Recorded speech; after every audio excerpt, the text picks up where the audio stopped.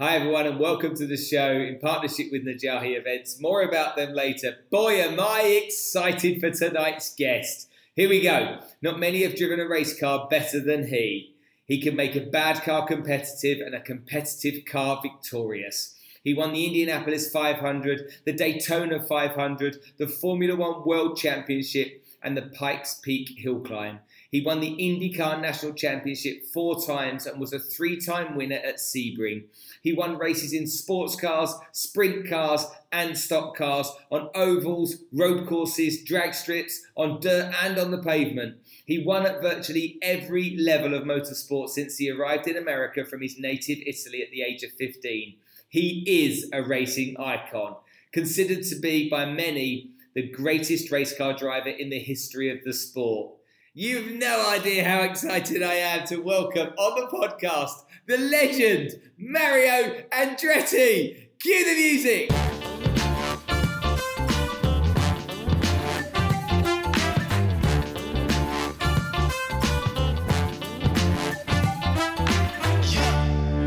Well, here we are, ladies and gentlemen.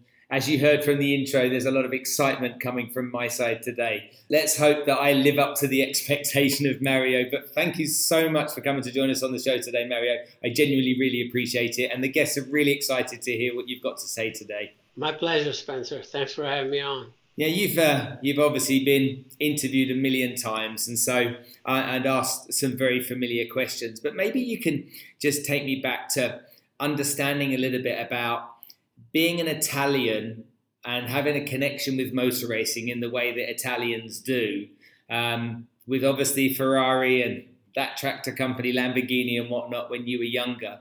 Can you remember when you were young looking at sports cars or racing cars and having a big curiosity towards them? Was these types of brands big in your mind back then? Oh, absolutely. By all means. In fact, this is where it all started for me. At a very young age, I lived in Italy the first 15 years of my life.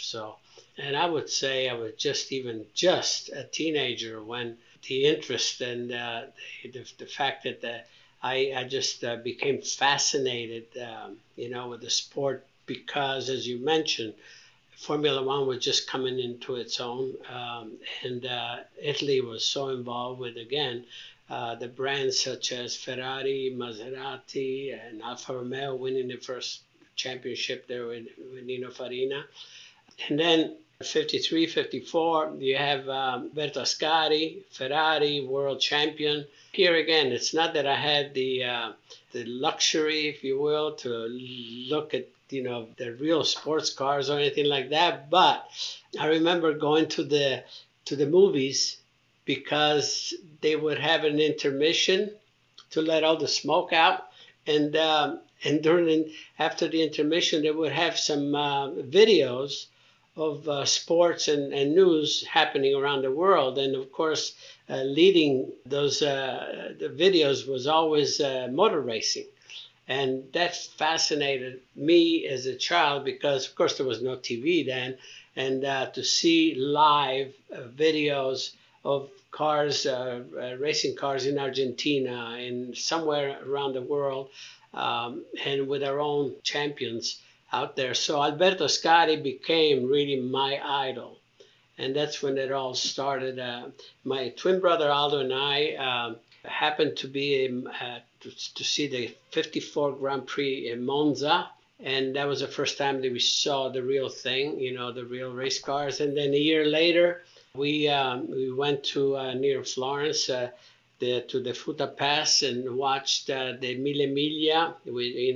Here we see the Mercedes with Sterling Moss, and Dennis Jenkinson, was his passenger, which was very unusual even at the time. And so, things like that. So, and then right after that, we immigrated to the United States, in 1955. So, but basically the mold was cast at that point, as far as us having a direction, a dream really, because that's all it could have been at the time, a dream of becoming racing drivers. Just to fast forward, that 2 years after we arrived here in the United States, Aldo and I and we assembled 4 other engineers, buddies, and we started building our own race car so we could race locally. And in fact, 2 years later, my career started in 1959, and I never looked back. I was never interrupted until 1994 when I officially. Tell me about that first car that you built then. What type of a car was it? What was it for racing on? Well, it was to race locally on a half a mile dirt track, if they what they have here, and it was a Hudson, a 1948 Hudson Hornet, a special model which was very popular at that time and winning in NASCAR, especially on short tracks. And we followed that idea because obviously we didn't know anything else. But among our group, like I say, you always have the geek, the one that knows everything, and he took us in that direction, well, rightfully so. And then we bought information for one of the official NASCAR teams that was actually going out of business because Hudson was quitting NASCAR. And so there were some other things available. There were actually engines available to buy, racing engines, and we bought that as well. So we armed ourselves better than I could have ever done, certainly not by myself. But we had the right group together, and we started out, we had a very auspicious beginning because one car, two drivers, and we did a toss. Aldo won the toss. I was actually happy about that. And he won the qualifying heat and he won the feature race the first time out, which was unbelievable for me even to watch and see this happening. But as you can see, it couldn't have been better, for us. And then the following weekend, obviously, the task for me was to repeat that, which fortunately I did. And we went on. We had a very successful season. We did all the thing, crashing and winning and all of that. And so that was it. That's how it all started for us. Now, when back in those days, was a crash because of probably not much insurance around in those days and stuff like that? Was a crash on the circuit like big issue because of how much money it was going to cost and how long it would take to repair the vehicle? Yes and no. You would crash, and I know one time I even actually during the earlier week practice, I flipped the car, and the car was all bent, but it was not mechanically really bruised. So we raced it the rest of the season with the car somewhat, not looking so well, and still won some races like that. But some of the crashes were such that, you stay up all night, and after school, we were just working until 3, 4 in the morning every morning to get the car ready for the next weekend races, because we used to race like 2, sometimes 3 times on a weekend, starting on Thursday night. And so kept us busy. And tell me about your mum. Was she always worried about you because you're out there doing something dangerous? You and your brother together, probably a bit competitive too. Obviously, we didn't dare even tell my dad that we were racing because, he, believe it or not, the only defense that we had actually was the language barrier because we did not learn the language as quickly as we did. And even while, we were winning, of course, there was some publicity in the papers and so forth. And he was, being congratulated by his boss at work, and he had no idea what the guy was saying, so that was, again, for us. But it's not that my dad, he obviously was not a racing fan, but it was a typical reaction from a parent where in those days, too often the news were negative about, fatalities and so on and so forth. So in his own mind, he figured, you boys are crazy, because just even right after, he knew that we went to Monza, watch Alberto Ascari. Alberto Ascari was killed in Monza testing. And so there's the big news, okay, your big idol, is gone. And on the way over on the Conte Biancamano, when we, on the ship, when we came over, there was every day there was a news manifest, about things going on around the world. And that was the weekend of the 24 Hours of Le Mans in 1955, where they had that dreadful accident of Pierre Levesque in the grandstand killing 85 spectators. And so you had all this negative news about the sport, and then say, okay, you kids want to go there. As he used to say, they bring back more body bags than trophies, from the races. And he wasn't totally wrong in some respects, but the love and passion that we had, Aldo and I had, was not going to be deterred under any circumstances. I mean, I didn't want to defy my dad's wishes or anything, but I felt he does not understand, which he didn't. He did not understand what that meant to us, and because I always said, I don't remember ever having a plan B. Like, what if this doesn't work? I just did not accept that notion, So, I could say clearly that I was driven. I was totally driven about trying to achieve and do what, just to become a racing driver. Now, because you've raced across so many disciplines, you're commonly described as the greatest racing driver of all time. When you hear that, what does that sound like to you? Does it make you feel a bit strange, or do you think, no, that's probably right? How do you think? Here again, I mean, the word driven, was what I think resonates here in so many ways, because I was just never happy to just stay where I was, if you will, in the sense that our sport is rich of different disciplines, at the top level. And I was curious, and if you're somewhat successful in one discipline, somehow some opportunities come up, like in sports prototypes, for instance, and then stock cars and one thing another. So if the opportunities come up especially with the right teams, then boom, I was there, and just the fact that I derived so much satisfaction ultimately. I mean, this is later on, to be able not to just experience and race something that's out of your, say, specialty, but to be able to win there. And that's where, that was everything for me. Career-wise, there was no time where I could say I'm bored with what I'm doing, because there was always a new challenge. And that was important for me. And in fact, I feel that I derive, I think it opened my dimension as far as the learning certain skills that apply both ways. I try and use that, in my own mind to justify all the work, because, I married very young. We had at the end, and I had a family at a very young age. I was 21 years old, and so you have some of those responsibilities. But I had just a wonderful lady on my side that she was not necessarily a race fan or anything like that, but she supported me. She understood what was driving me, and there was never this thing of making me feel guilty. Okay, you're racing, say, Indy cars or whatever, and now you have a weekend off coming up. I said, oh, well, no, actually, I'm going to race somewhere else. And, but it was never, anything like, oh, what about us? Can we do a picnic or something like that, like normal people do?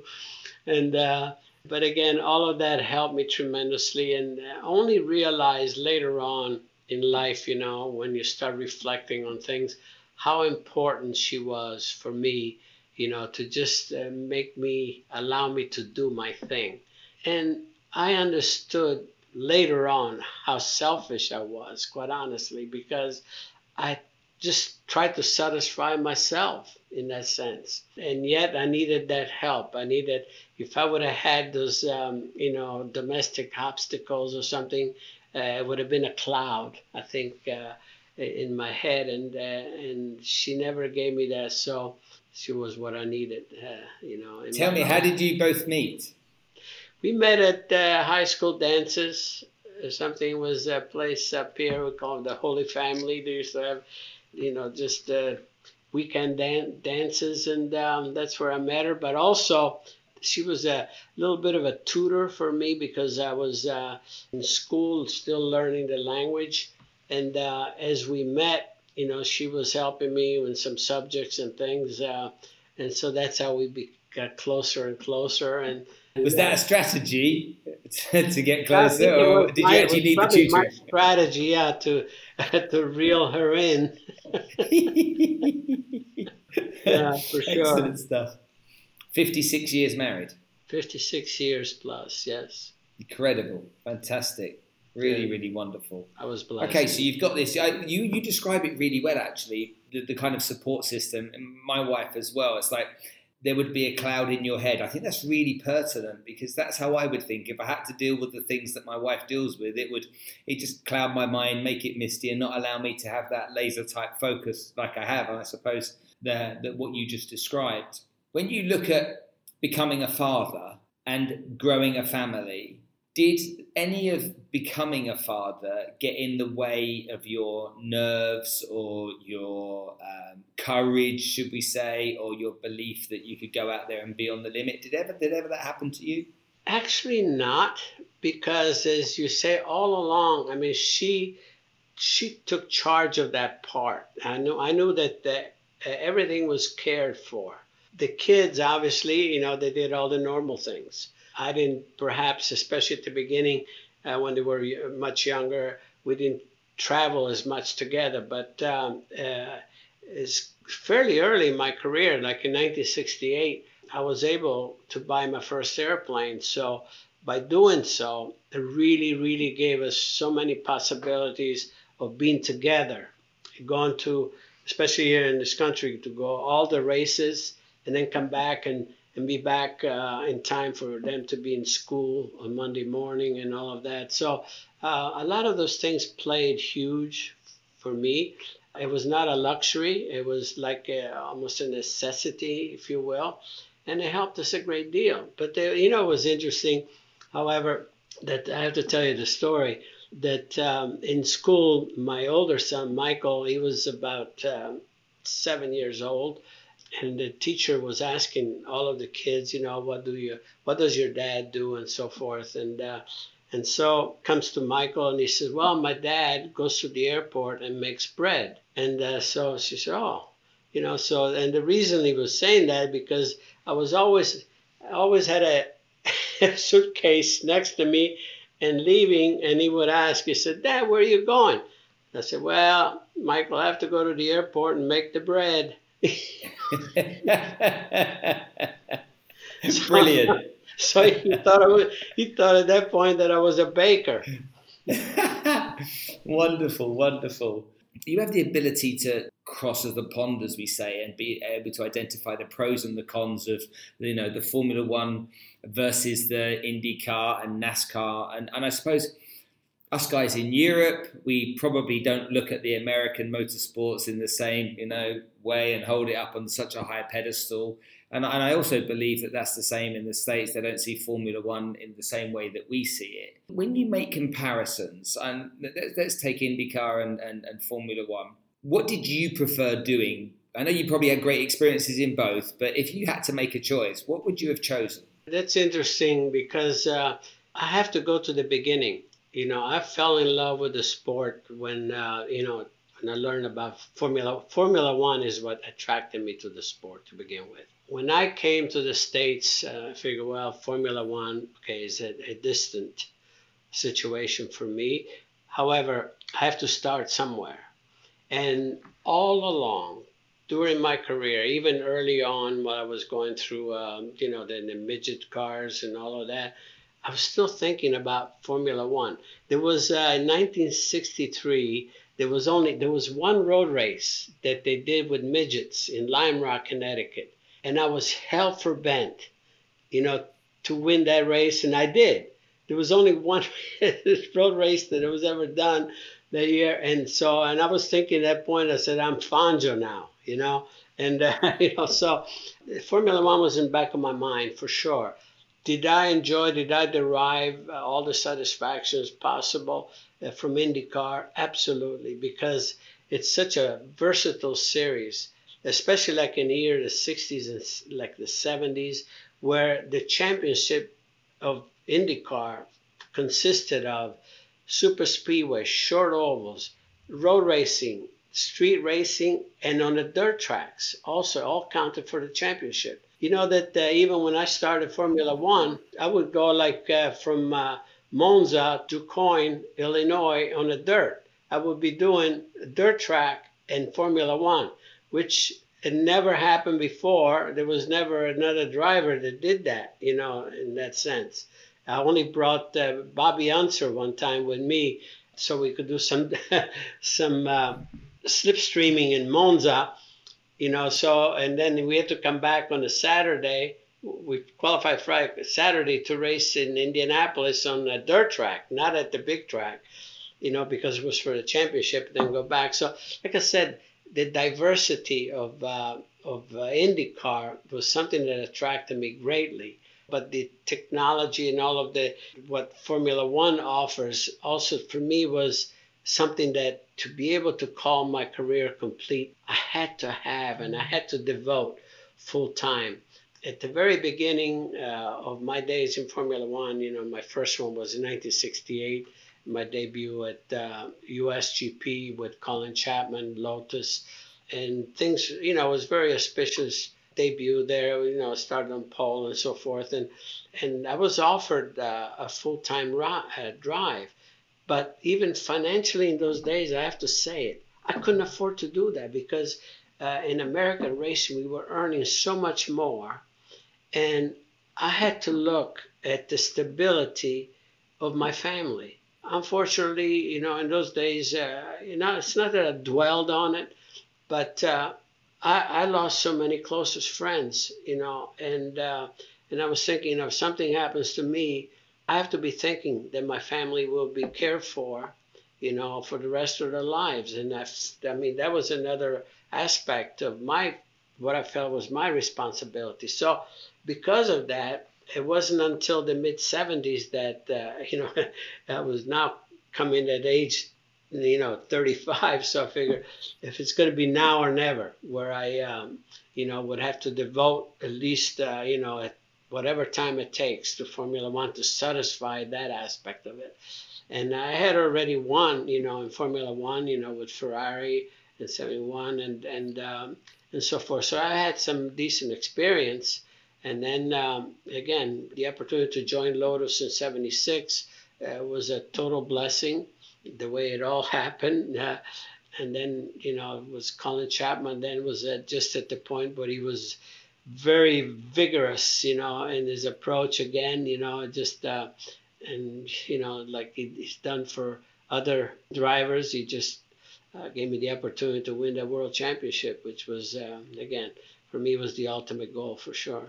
And when you look at all of those circuits over the years, and I've been to nearly every circuit myself, and many of my friends in Formula One either work at Williams or McLaren and Red Bull now. But when I go to all of those circuits around the world in the modern calendar, I still look at places like Spa and Silverstone as the ones that excite me the most as a spectator. Now, don't get me wrong, you can go to a place like Singapore and watch a race at night on the streets, but actually in terms of competitive racing, to me, it's harder to be competitive in those environments than it is to be on the bigger, more open tracks. What have been your favourite circuits to race on over the years? And when you've had either a victory or you've finished, or you've even done a timed lap there and you've gone, whoa, that was fantastic, that was phenomenal. Well, I can say that, for instance, you didn't mention it, but I'm so happy that I had the opportunity to race at the Nürburgring, for instance. Oh, you know, yes. The old Nürburgring.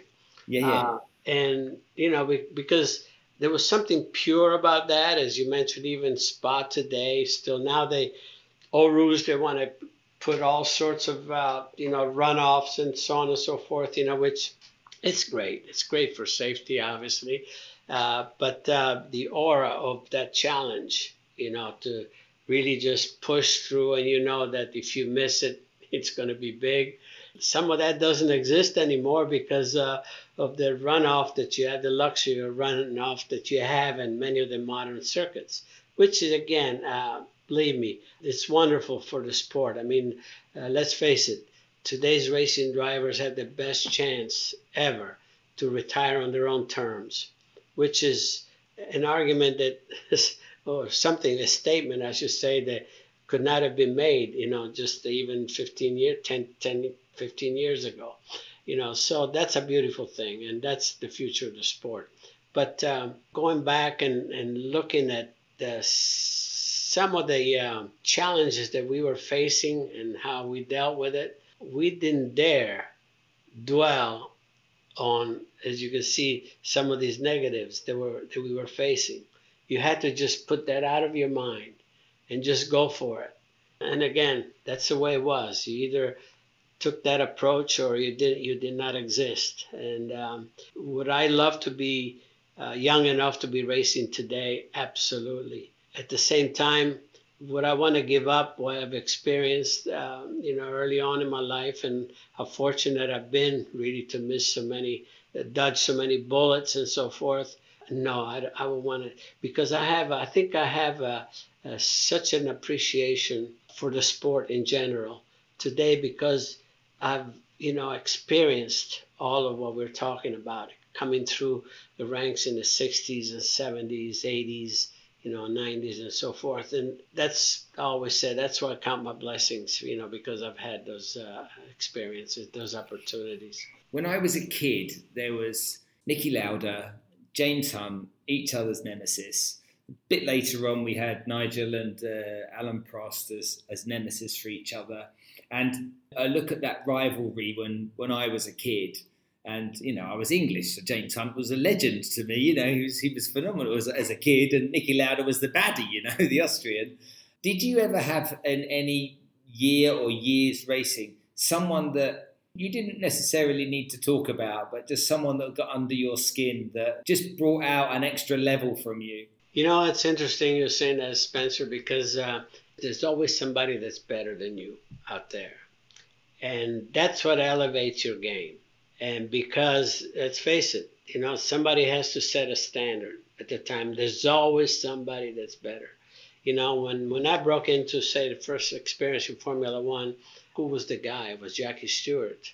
He was current world champion and so on and so forth. So basically that was a standard that you had to try to be better of if possible. When I broke into Indy cars, who was my nemesis? It was A.J. Foyt. Foyt was already 5 years my senior, already established champion. And so, again, I remember one time we were in DuQuoin, Illinois. I'm on the front row with A.J. Foyt at my rookie season in a dirt track, he was fabulous dirt track racer. And my chief mechanic says that to me, he said, just bring it home today. But if you think of beating A.J. Foyt, it's just it's impossible. When he said that to me, it really irked me, it turned me on even more. I said, well, maybe not today, but it will happen. You know what I mean? It just somehow, it energizes you. Because of my physical size, sometimes they say, well, you're not strong enough and all that. Well, I will show you. I'll show you that I am strong enough, and that type of thing. So all of these elements, if anything, they encourage you. They just give you some reason, to just elevate your game, work harder and all that. Because my ambitions were always, just sometimes even too ambitious, but but I always feel, why not try to reach for the stars, and why not? So. When you think about the successes, when you didn't win, there were obviously races you didn't win, and you didn't win fair and square, not because, there was an oil leak or something, you just didn't win fair and square. Were you a gracious loser, or were you deep down a bad loser? Well, I was never a gracious loser, but I tried to hold it back, not to show it. No is the answer to your question, Spencer. It's interesting. Sometimes even my wife would say, you know what, just grow up, man. One thing I must say again about Deanne was that an element that was very, very important for me was the fact that there was never this euphoria when I won, like, ticker tape parade or everything, It was always just even keel. And when I come back from a race, I got the same hug, the same kiss, whether I won or not, whether I had a trophy or not. That was so important. And I see in some other situations where, they're so, oh, wow, he won this and that. Okay, what do you do next week when you don't win? See what I mean? You put the chin in your socks. You know what I mean? There's an element of kind of keeping it steady a bit for the long pull, if you will. And I felt that without knowing, I had that in the element, in my family, in my, home environment, which was so important, quite honestly. But, going back to your question, was I a good loser? Hell no. Okay, don't suppose it's. I don't even know where good loser comes from when you think about it. Anybody that's in anything that's competitive, where they want to win, and winning is the only thing, and winning matters more than anything else. How can you walk away really deeply, honestly, and be gracious? Really, I'm sure you could be polite, but gracious inside of here, maybe not. Spencer, I look back. Here's where I look back, which leads into what we're talking about. I put so much weight on winning that sometimes I wish I could take back a couple of races. I used to force a situation sometimes more than I should. My patience was not really one of my virtues. And quite honestly, I think it would work today more because of the reliability of the cars and so forth. So I was a little bit, out of my time, if you will. There's things that I would like to take back. But in the same breath, I didn't want to all of a sudden take any percentage off of my effort because I detested doing 99%. Honest to God, I just really did. I said, I have to look at myself in the mirror. Okay, I didn't win yesterday, but you know what? My gut was out there. I was just trying. I tried my level best. I didn't really surrender. That was really important for me, So that was really basically my mindset, my makeup. Okay, couple more questions for you. In soccer, in football, when a player gets to the end of his career, he's been part of a team, a group of people for many years. He belongs. He's been respected, admired. He's had a certain level of success. And a lot of times you see when that career ends, the player goes into a depression in many respects. They don't know where they belong anymore. They don't know where they fit in. And there are some statistics that we have in the UK about lots of players, wealthy players, losing their money or blowing their money after they go into retirement because they've not managed that side of things properly as well. When you look at your career, even though you've jumped across different categories, when you finally stopped competing, was there anything empty in there? Did you feel a sense of loss and not belonging, or did that not happen to you at all? Well, it's interesting actually you're mentioning that because the one thing that I was fortunate enough because again I was just free of terrible injury or anything that could determine a lot of things. I was able to push the envelope as far as I dared. I was in my mid 50s. When I decided to come out of the cockpit of open wheel, the single seaters. And it's a difficult situation because I love driving. I just love driving a racing car to the last minute. But at the same time, I would look back at some of my peers who have overstayed, and a couple, I will not mention the names, because of their love as well, I'm sure, but they overstayed and they were not competitive. And I didn't want to, I was so afraid to have that as a memory of my career. And I think I didn't even ask my wife her opinion when I finally made a decision the year before that it was going to be my last year, that I said at the end of next year I'm going to retire. And she sort of took issue with that. She says, because she figured you're going to be so miserable And I think that you're probably going to have, you could have had another couple of years. That's the way she looked at me. But at the same time, I have no regrets because I know that I asked of the sport more than actually I deserved, from the standpoint of giving me that much longevity in my career. And quite honestly, the fact that my family, I have the kids, even on my brother's side, there was a continuation in the sport. I felt the family business continued, didn't just walk away.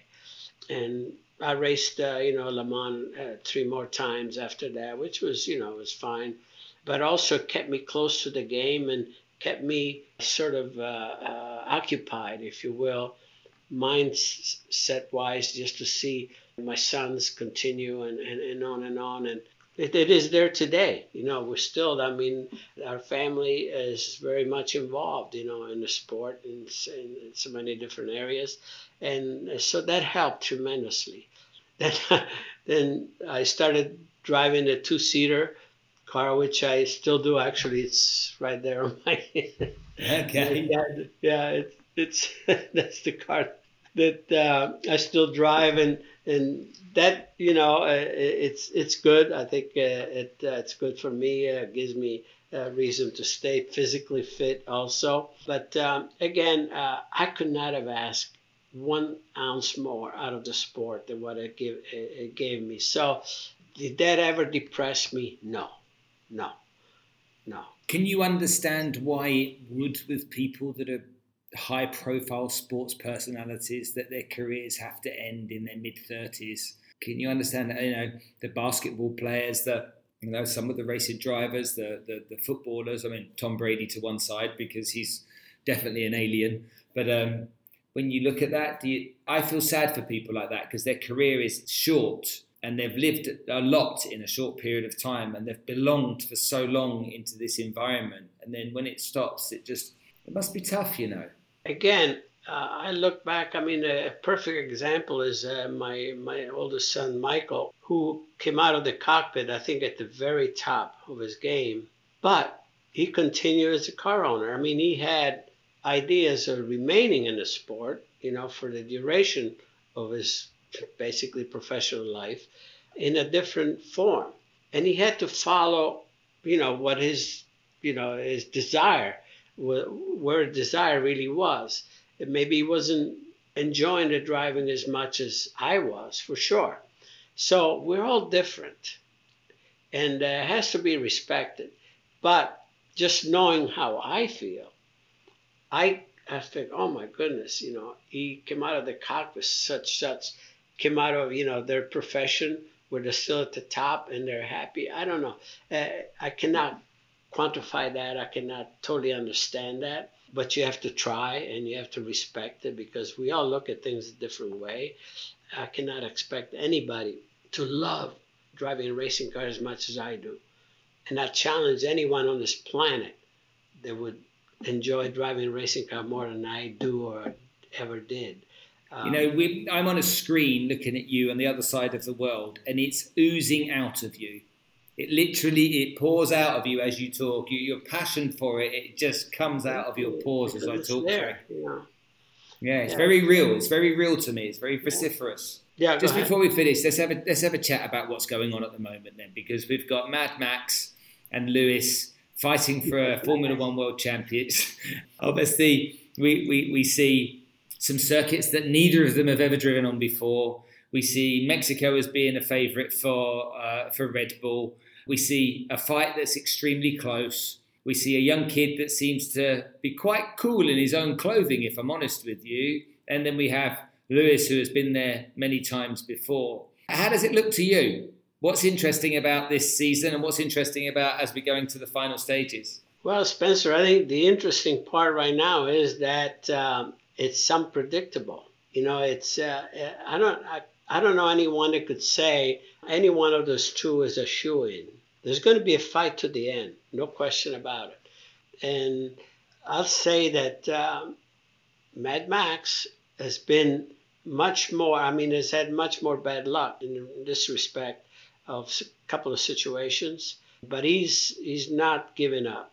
You could see his fight is there 100%, and that's a beautiful thing to see and to watch. And so on both sides, there is a resolve, no question about it.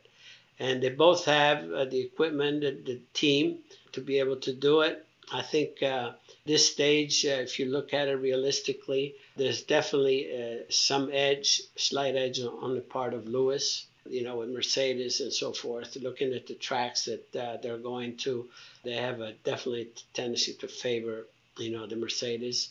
But nevertheless, the fight is on, and it's going to be a beauty, quite honestly. So that's so great to see Formula One to have that. And we've had a wonderful season in that respect, so forth. And that's what you're striving for. That's what you're, as a fan like us, that's what you're looking for. And it's real. And then you have the resurgence of McLaren. They're coming on. They're becoming real. Ferrari's fighting on. And sooner or later, they're going to be a protagonist, no question about it. And so, again, look at Williams, how it's always all of a sudden it's picking up some steam. It's a beautiful thing to see now, and looking forward even beyond this year, with the new rules next year, new cars and everything else, and the cost caps and everything, there might be a little more of a level playing field. But Formula One still maintains its characteristic of, just having their own team have to build their own cars, which is, to me, that's beautiful in that sense. You see different engineers, different cars look different. They're within half a tenth of a second, type of thing, like in speed and so forth. So I love that beauty. I mean, that characteristic should always remain. Then on the other side, when you look at it, Indy cars as a spec series gives any driver the opportunity to actually bring in results. I mean, look at Roman Grosjean. He comes there and he can't believe it because he's in a Mercedes like everybody else. Everybody's in a Mercedes, or everybody, you see what I mean? So it gives any driver, you know what, I have the same thing as this dude right next to me, type of thing. I may not, have all of the setups, but so it invigorates certain drivers in that sense. And then some of the purists would say, well, it's a spec series. Well, it's a spec series, but it's really competitive, So from the standpoint of a fan, it's really interesting to watch. So, there are different elements. Our sport has so much to offer, on all angles. The sports prototypes now with a lot of the categories really becoming very interesting. It always has been, but we're at a good place from the standpoint of the future. The talents that are coming on, the talents both in Formula One, the young talents, and IndyCar are really, really interesting. And so I'm very, very excited and happy about that. One thing that makes me feel really good about motorsport is to see that throughout the coronavirus and the lockdowns around the world, Formula One still found a way to make it work and go racing. And for me, that was just phenomenal. That's how important the sport is to the world, that they went out and carried on racing. They were able to get permission to do so. But football stadiums are empty, but they're out there and they're racing. And that meant for us fans, it's so good. And to go to those new tracks as well, to go and see them in Portugal and then on the slippery Turkish circuit last year as well. Indeed. It was just so good. It was awesome. Yeah, absolutely. I agree with you. Mario, thank you so much for coming to talk to us today. You have no idea how pleased and grateful I am for you to come and share some stories and spend some time with us. Ladies and gentlemen, give a massive round of applause for Mario Andretti!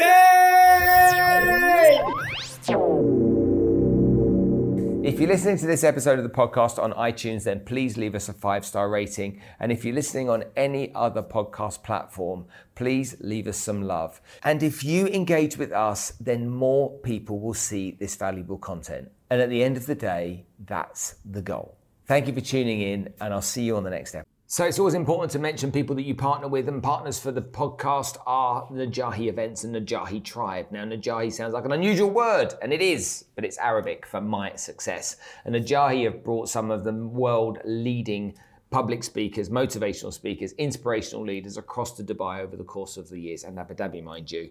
And Najahi brought, I don't know, people like Tony Robbins, ever heard of him? Okay, Nick Vujicic, no arms, no legs, no worries, Lisa Nichols, Prince EA, Jay Shetty, Alicia Keys, and people like this. And they bring them in and they run events. And from those events, we go and we learn from these incredible people.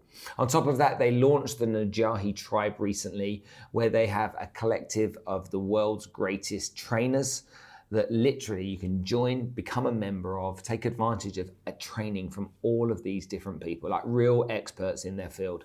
I've got a sneaky suspicion I might be one of them as well. But anyway, hopefully you will go and check them out for me because you enjoy these episodes of the podcast. And remember, it's always team effort and I can't do it without the support of these people. So go check out Najahi Events, Najahi events.com. I'll see you soon.